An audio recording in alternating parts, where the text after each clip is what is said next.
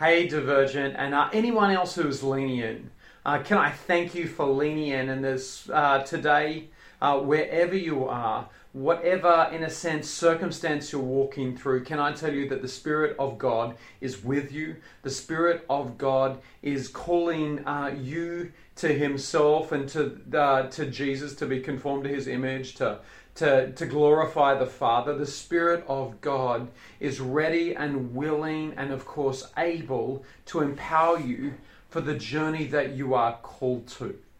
You know, it's interesting, in times of intimidation and confusion, we often turn to questions of how do we walk more boldly, and it's a good question, or how can I walk with more conviction and clarity? Again, good questions, but I think there's a tendency at times to try and convolute, ironically, what the answer is. We come up with strategies, we come up with pathways, and we come up with what I would call nearly very secular humanist ideas rooted in our own humanity as to how we can walk with boldness and walk with confidence in life. And you know, in Acts 4:13, Peter speaks, and it says that they noted that he had been with Jesus. And the reason they noted that he had been with Jesus is because they saw a group of unschooled, ordinary people who spoke with courage and spoke with boldness. And I want to encourage you, maybe you view yourself as unschooled or ordinary, but the purposes of God that work in you and the power of God that can work in you and through you makes you an extraordinary person that will confuse people. So maybe you're reading something that's just about humanity and just about the human person. That's fine to a certain degree. We're made in the image of God, although broken by sin. But more importantly, in this journey, if there is a vision of God for our lives, if there is a vision of God for the kingdom of God, then it comes with the provision of God. And the provision of God is the Spirit of God, who gives us power to be witnesses to Him in Jerusalem, Judea and Samaria, and to the very ends of the earth. The very presence and the power of the Holy Spirit is with us and is for us. In Joel 2:28 through 29, it says, "And it shall come to pass afterward that I will pour out my Spirit on all flesh. Your sons and your daughters shall prophesy. Your old men shall dream dreams. Your young men shall see visions. And also on my men servants and my maid servants I will pour out my Spirit in those days." And I want you to hear this. Everyone gets to play. You know, there may be a different role for you in the body or a different place for you in the purposes of God, but everyone gets to play. He will pour out His Spirit on all flesh who seek Him. He will pour out His Spirit on men and women, the young and the old, the poor and the wealthy, the intellectual and the tradesmen. It doesn't matter where you are. It doesn't matter how you've defined yourself. It doesn't matter what cultural background you have. The Holy Spirit can be poured out on you, can overflow from within you as a believer so that you might be empowered for the mission of God. In Matthew 3, verse 11, Jesus is speaking. It says, "I indeed," or rather, John the Baptist, rather, is speaking. And he says, "I indeed baptize you with water unto repentance." Note that, baptism in water. "But he who is coming after me is mightier than I, whose sandals I am not worthy to carry. And He will baptize you." He will immerse you with the Holy Spirit and fire.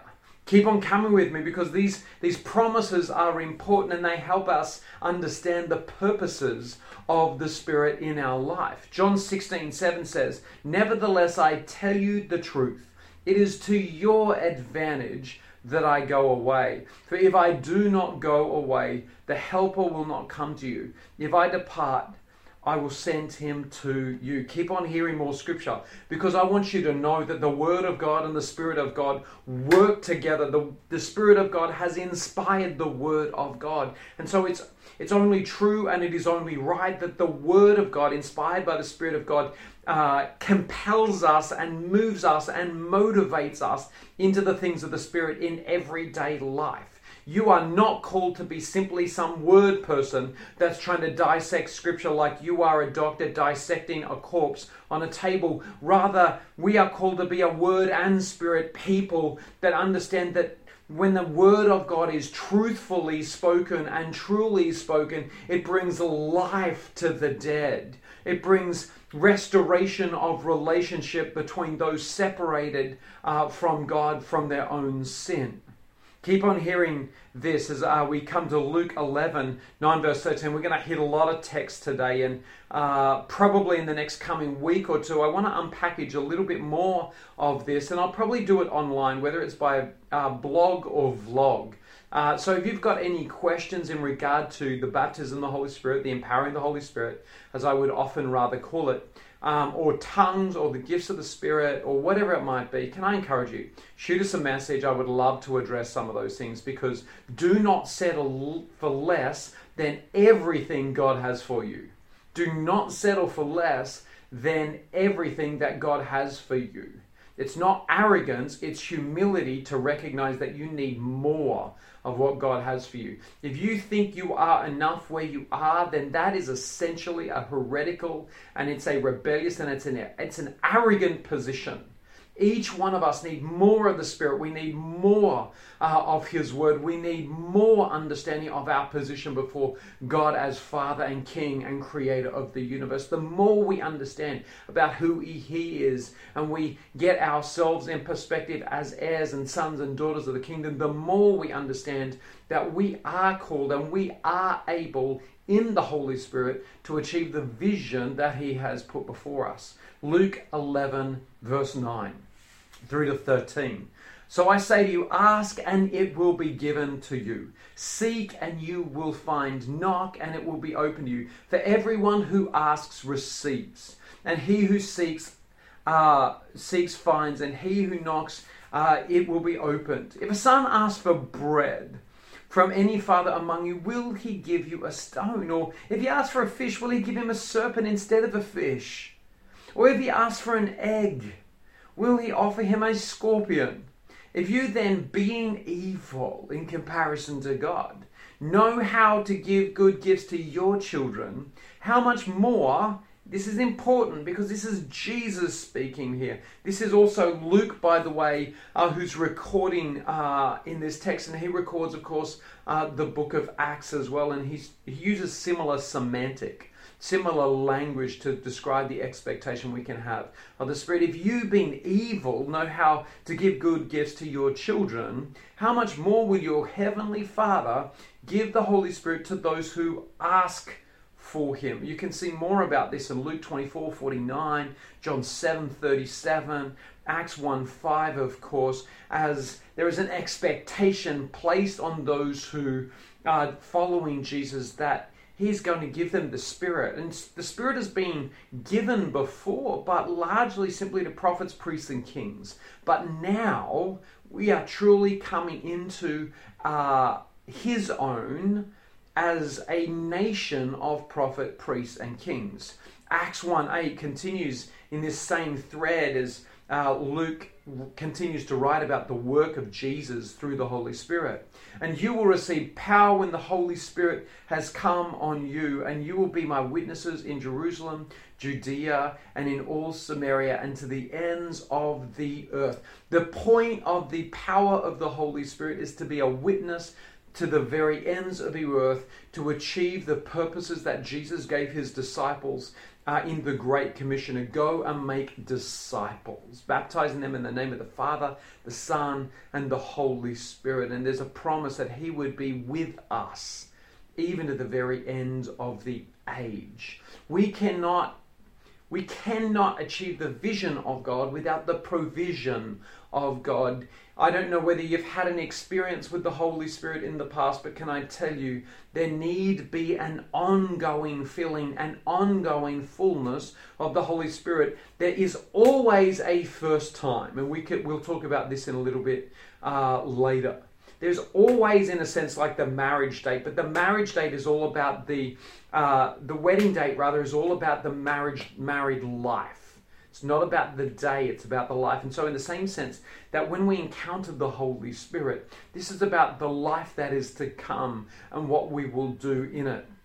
Acts 2, 1-4, when the day of Pentecost had fully come, they were all with one accord in one place, and suddenly there came a sound from heaven, and of a rushing mighty wind, and it filled the whole house where they were sitting. Then there appeared to them divided tongues as of fire, and one sat upon each of them, and they were all filled with the Holy Spirit and began to speak with other tongues as the Spirit gave them utterance. Quickly, just 3 baptisms that are particularly unpackaged throughout the New Testament. It's important to recognize that the idea of baptism is not a New Testament idea. Baptism didn't start with John the Baptist. It comes from the idea of mikvah, or being fully immersed, and it's what the Jews would do, and they do to this day, to be made pure, to separate themselves from the ways of the world. And they would do so before they would go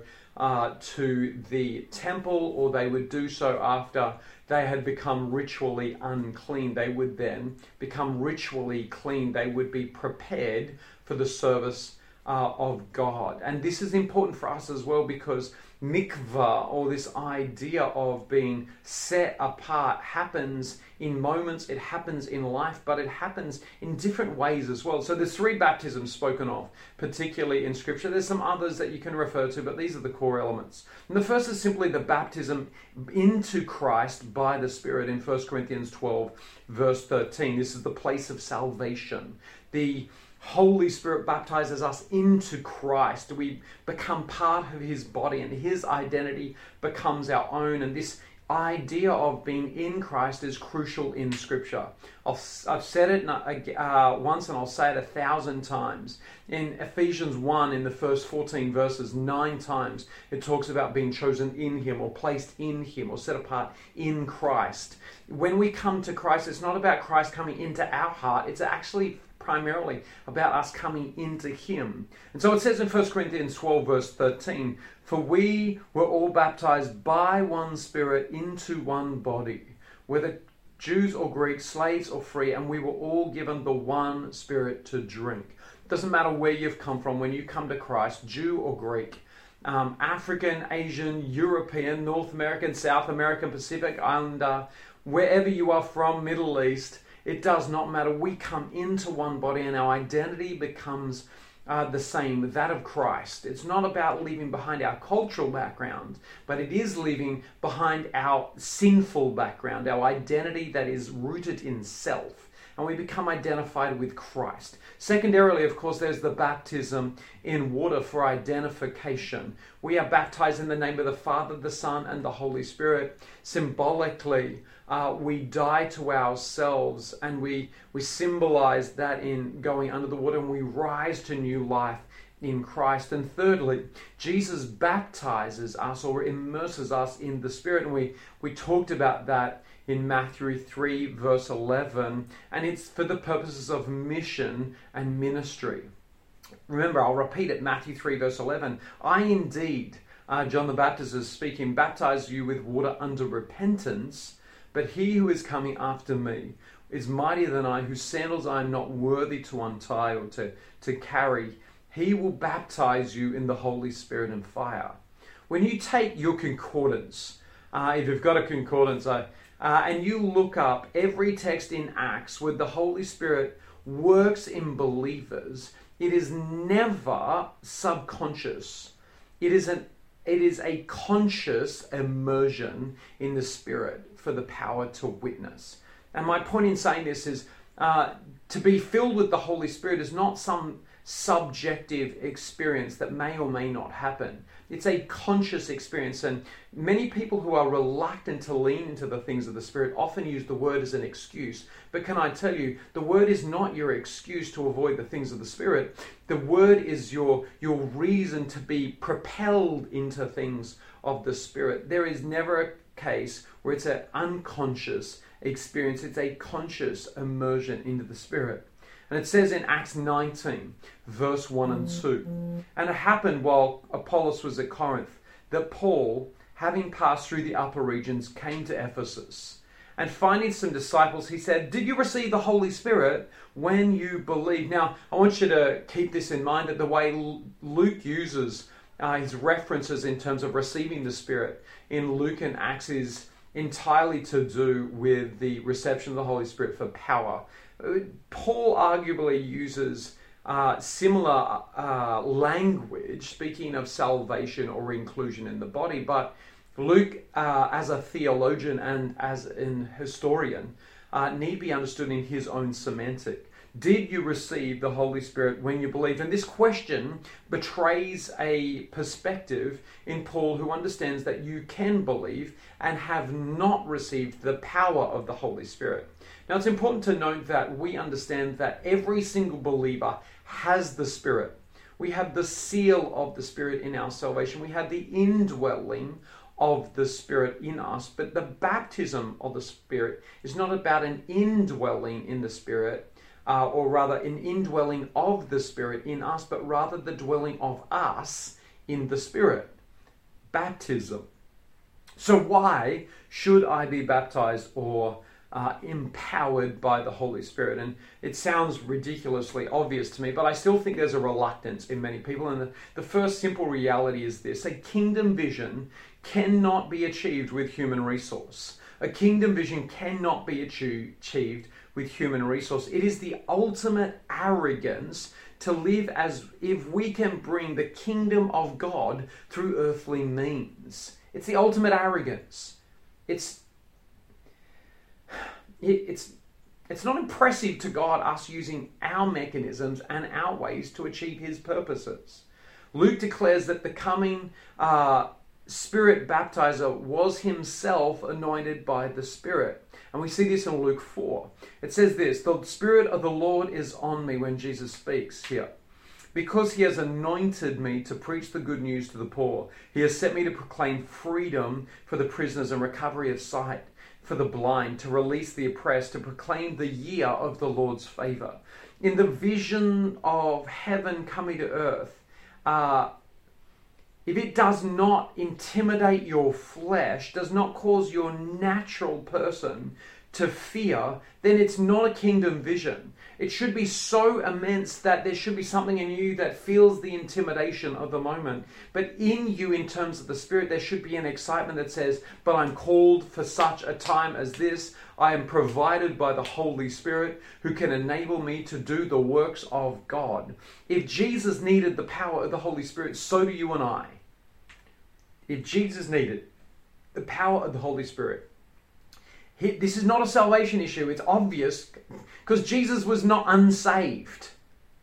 There was not a point in his life where he was unsaved. The reception of the Holy Spirit in this context is not about salvation. It is about mission. It's the opportunity and the ability to preach. It's the opportunity to declare, and it's the opportunity and ability to demonstrate the power of the Holy Spirit. There are 5 occurrences of the empowering of the Holy Spirit in Acts. All clearly are for the power of the Holy Spirit for mission. In Luke 24:49, Jesus says, I'm going to send you what my Father promised, but stay in the city until you've been clothed with power from on high.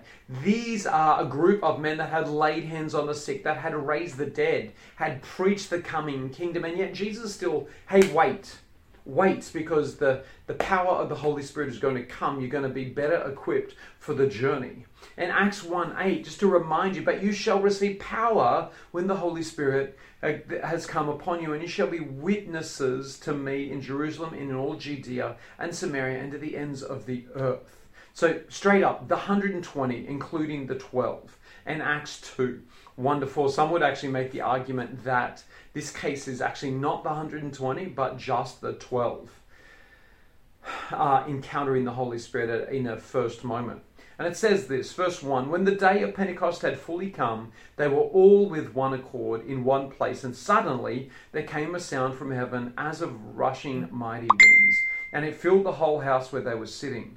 Then there appeared to them divided tongues as a fire, and each one sat upon each one of them. And they, were all filled with the Holy Spirit, and they began to speak with other tongues. Particularly underline, if you're reading out of a physical Bible, I'd encourage you to grab your physical Bible and underline, and they were all filled with the Holy Spirit, and they began to speak in other tongues as the Spirit gave them utterance. Number 2, we see it with the Samaritans. Acts 8, 5 through 8 says, Then Philip went down to the city of Samaria and began and preached Christ to them. And the multitudes with one accord heeded the things spoken by Philip, hearing and seeing the miracles which he did. For unclean spirits cried out with a loud voice, coming out of many who were possessed, and many who were paralyzed and lame were healed. And there was great joy in this city.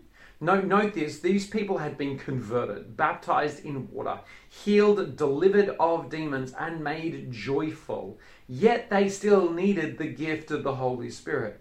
Peter and John came to Samaria from Jerusalem when they heard that these people had been saved and water baptized. And it says this in Acts 8, 14 through 17. Now when the apostles who were at Jerusalem heard that Samaria had received the word of God, they sent Peter and John to them, who, when they had come down, prayed for them that they might receive the Holy Spirit. For as yet he had not fallen upon none of them. They had only been baptized in the name of the Lord Jesus. Noting just a difference there, by the way. They then laid hands on them and they received the Holy Spirit. Why? Keep in context, this is Acts, for power, for the mission of God. Note this with Paul. Paul encounters the Holy Spirit.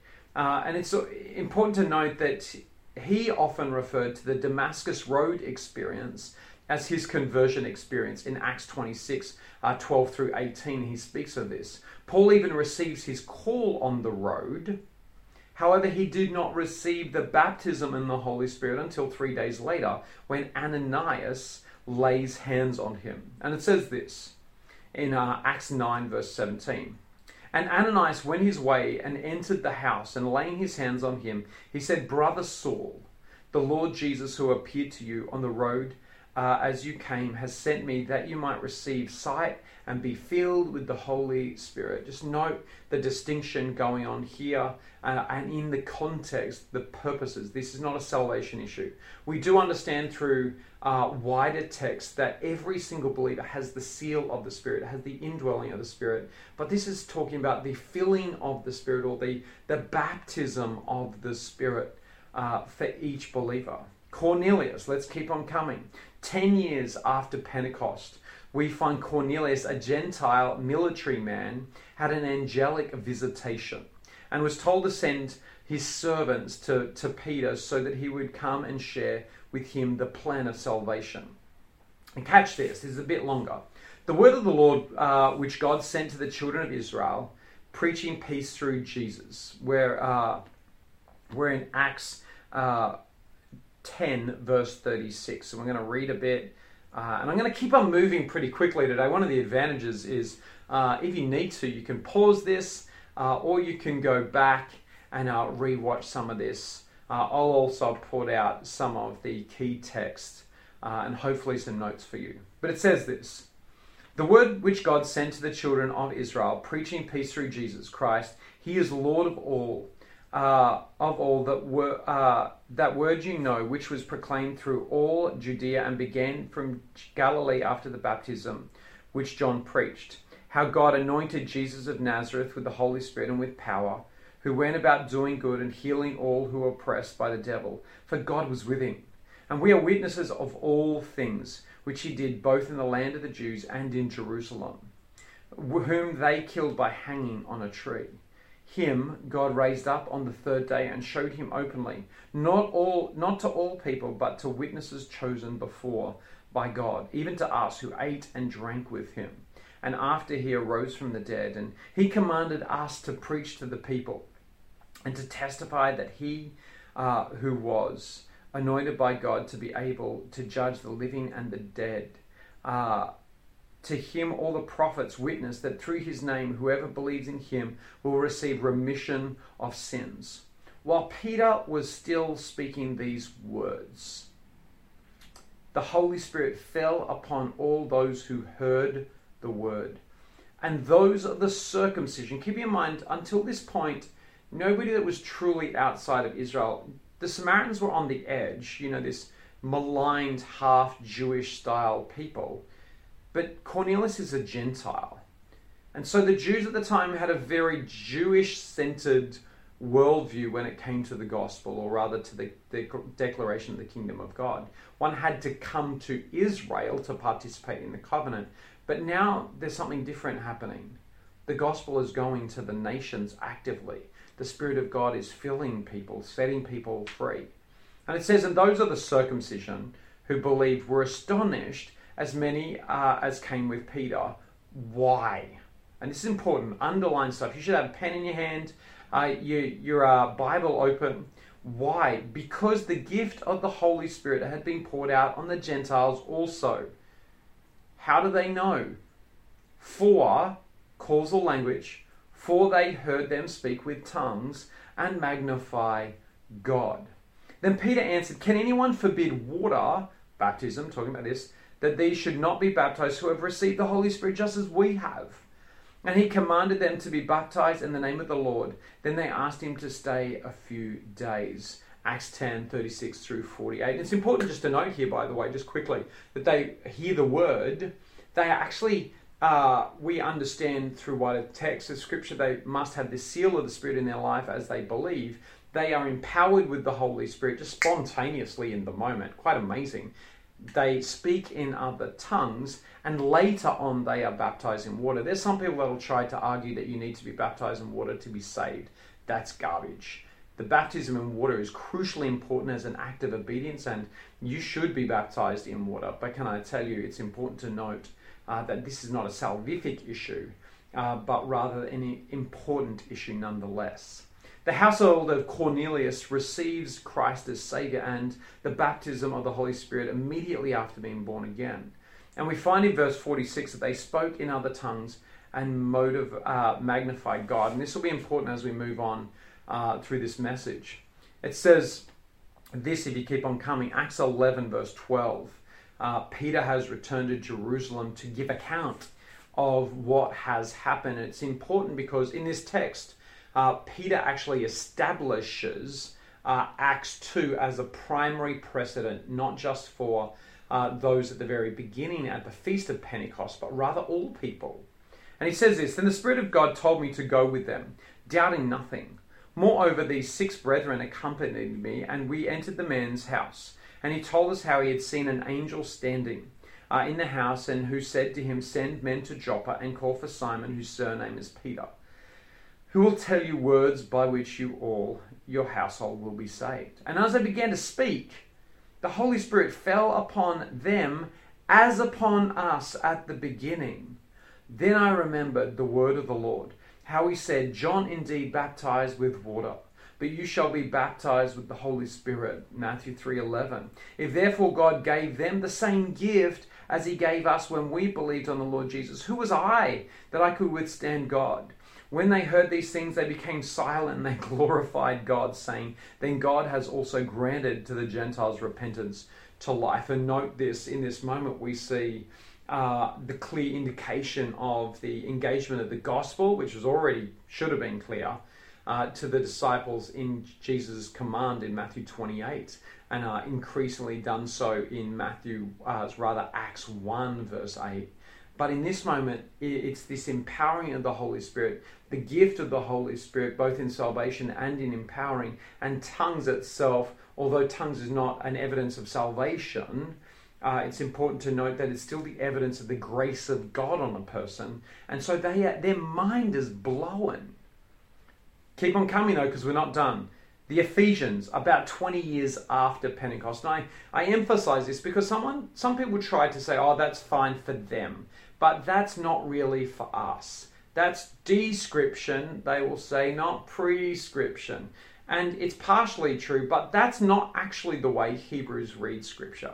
All Scripture is God-inspired and useful for. Some people try to create a tier nearly of inspiration. Like Paul is top-tier inspiration, and then Luke is a bit lower inspiration, and so on. And you can tell by the preference they give. And we obviously lean into the writing of Paul because we understand it is scripture, it is inspired by God, it is useful for teaching, rebuking, correcting, training in righteousness, as 2 Timothy 3:16 tells us. But so too is the book of Luke and Acts. One of the interesting things about Acts 19 is we get the dovetail between Luke and Paul. And it says this in verse 1 of Acts 19.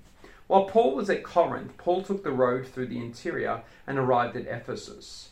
There he found some disciples and asked them, "Did you receive the Holy Spirit when you believed?" Just note his question again betrays his understanding that belief and the reception of the Holy Spirit in power are not necessarily at the same time. And it goes on, and we soon discovered that they actually don't understand, it seems, the gospel in its fullness. And it says they answered, "No, we've not even heard that there is a Holy Spirit." We can speculate as to why they might have understood the gospel to some degree. But of course, to understand the gospel, you don't need to understand anything about the Holy Spirit. You need to understand Jesus. But we're talking about the Holy Spirit, and this is what Paul is addressing here. So Paul asked them, "What baptism did you receive?" And they said, John's baptism. Paul said John's baptism was a baptism of repentance. He told the people to believe in the one coming after him, that is, in Jesus. On hearing this, they were baptized in the name of the Lord Jesus. And when Paul placed his hands on them, the Holy Spirit came on them, and they spoke in tongues and they prophesied. Consistently, when we see the empowering of the Holy Spirit, we see a couple of key elements. Number one is it's conscious. It never happens without knowing specifically. And I say this because there is a temptation in all of us to go, "Oh, yeah, maybe." No. Can I tell you, lean into this in faith, and maybe you've not had a specific encounter with the Holy Spirit. Desire earnestly so. Not in fear, but in faith. Because guess what? God has more for you. It doesn't matter whether you've been saved for 20 minutes or 20 years. God has more for you. Lean into him. Don't lean back like this is an act of entertainment. Lean in like you're about to feast on the goodness of everything God has for you. Every good gift from above is from him. Number one, so it's conscious. Number two, it's an empowering for mission. The vision of God is so big that without the provision of God, we cannot achieve it. And thirdly, the person in the Holy Spirit can also fully expect to speak in other tongues and. Now, I'll go into it a little bit more at times with tongues, but I do believe that God has given access to the ability to pray in a tongue. Each one of us, every last one of us. Does it make you saved? No, it doesn't. Is it the greatest gift? No, it's not. But Scripture does say in 1 Corinthians 12 that we're to give special honor to those things that are, in a sense, more shameful. Tongues is the most unusual thing going. You could prophesy positively to someone and people are like, "Oh, that's really nice." You could lay hands on someone and they're healed and people are like really impressed. You could have the gift of hospitality and welcome people in ways that are impressive. But when you speak in another tongue, people are like, "Hey, that's weird." And 1 Corinthians 14 tells us why it's weird and why it's even discomforting. And the reason is when we hear a language that is foreign to us, we perceive a different culture. We perceive a different ruler. And so Paul in 1 Corinthians 14 actually quotes a passage from Isaiah in reference to the Assyrians coming because when we hear a foreign tongue, we know that there's a foreign culture, a foreign way of thinking, and a foreign authority. In the same way, when we speak in another tongue, we're speaking a language of a different kingdom, a language of a different king, and a language of a different worldview. It's a crucial shift. It's so powerful to speak in other tongues, but only because it maintains your ability to stay filled with the Spirit and to move into everything else God has for you. To prophesy, to lay hands on the sick, to believe in ways that is unbelievable. And just quickly, I think it's always important to know people always hear in their mind the one verse that they feel is in opposition to what I'm saying here. Do all speak in other tongues, it says in 1 Corinthians 12. But in the context there, it's firstly as talking about diverse tongues, but secondarily, all the gifts listed in that context are public gift tongues, are public gifts rather. They're for other people, they're unusual. And so it talks about the gift of faith. And if I were to say, do all have faith? The answer is actually yes. They do have faith, but not all have the gift of faith. Do all have wisdom? We can ask from within the text of 1 Corinthians 12, and the answer is, well, not all have the word of wisdom, but actually we all can ask for wisdom, which is a heavenly gift, a grace.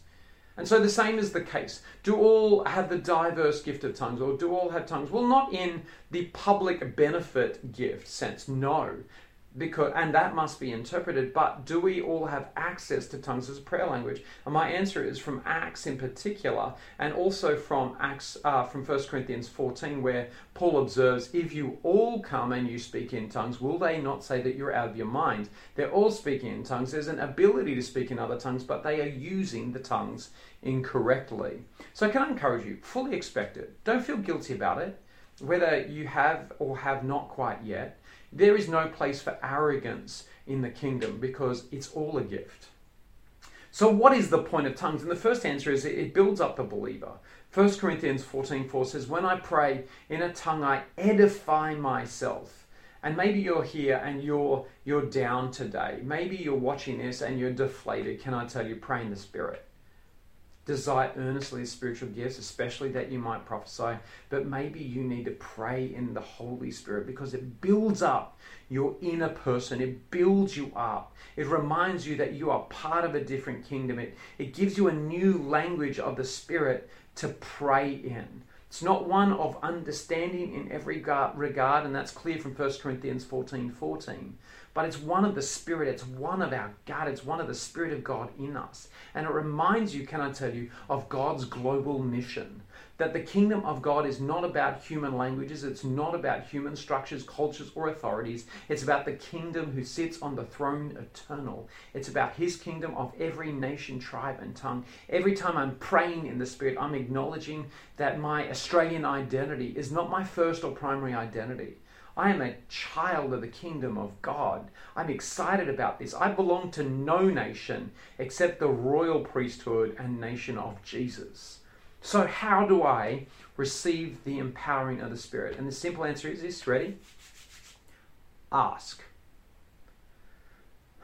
Ask in faith, and it shall be given to you. Luke 11, verse 9. So I say to you, ask, and it will be given to you. Seek, and you will find. Knock, and the door will be open to you. For everyone who asks receives, and the one who seeks finds, and the one who knocks, the door will be open. Which of you fathers, I read this earlier, if your son asks for a fish, will give him a snake instead? Or if he asks for an egg, will give him a scorpion? If you then, though being evil, give your sons good gifts to your children rather, how much more will your Father in heaven give the Holy Spirit to those who ask him? This comes from a conviction that God is a good Father. Note this text. If you think that God is a scary guy in the sky, you won't ask like a son asks a father, like a daughter asks a father.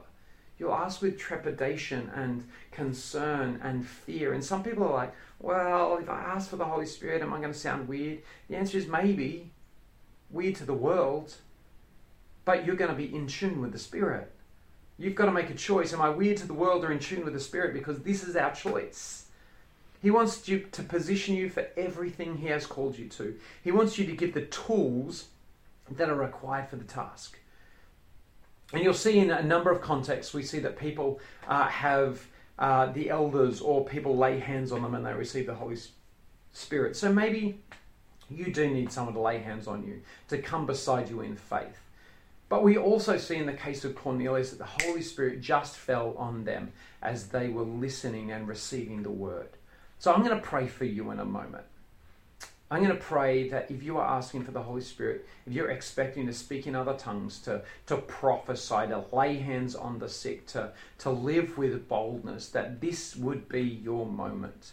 You might be listening to it on the day I preach this, or maybe you'll be listening to it in a year. It does not matter. The word of God is effective. It is able. And the Spirit of God is ready to spark something in your life and bring you new ability and capacity for the task that He's called us to.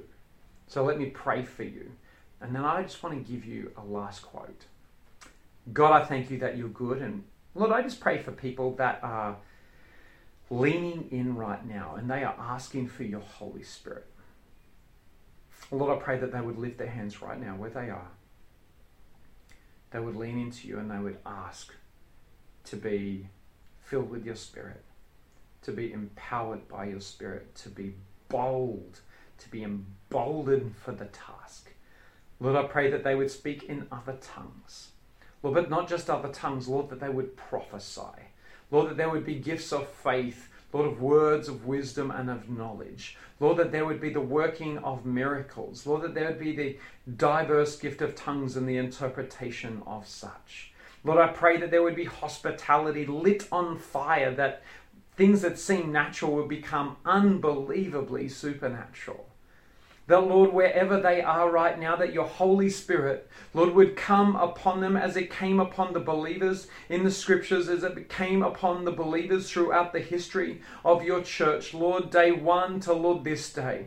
And Lord, that they would know your power, that they would know your presence, that they would know your purposes. Lord, that they would know that the Holy Spirit, the Comforter, the Advocate has been sent for them right now, that you are not a theory in a book. You are not simply a doctrinal statement on the ages and the pages of Scripture, but rather you are the Comforter, you are the Empowerer, you are the one for them. And so right now, Lord, I pray that your Holy Spirit would come on them and they would pray in other tongues. Lord, I pray that there would be lips loosed right now, that any apprehension, Lord, would be gone right now. Lord, that they would pray in other tongues, they would pray in the language of the Spirit, Lord, but those also who earnestly seek to prophesy, that there would be words of prophecy laid on their hearts and their mouths right now. Lord, those who are willing and able and are asking, Lord, to go to the nations, that you would birth in them an insatiable need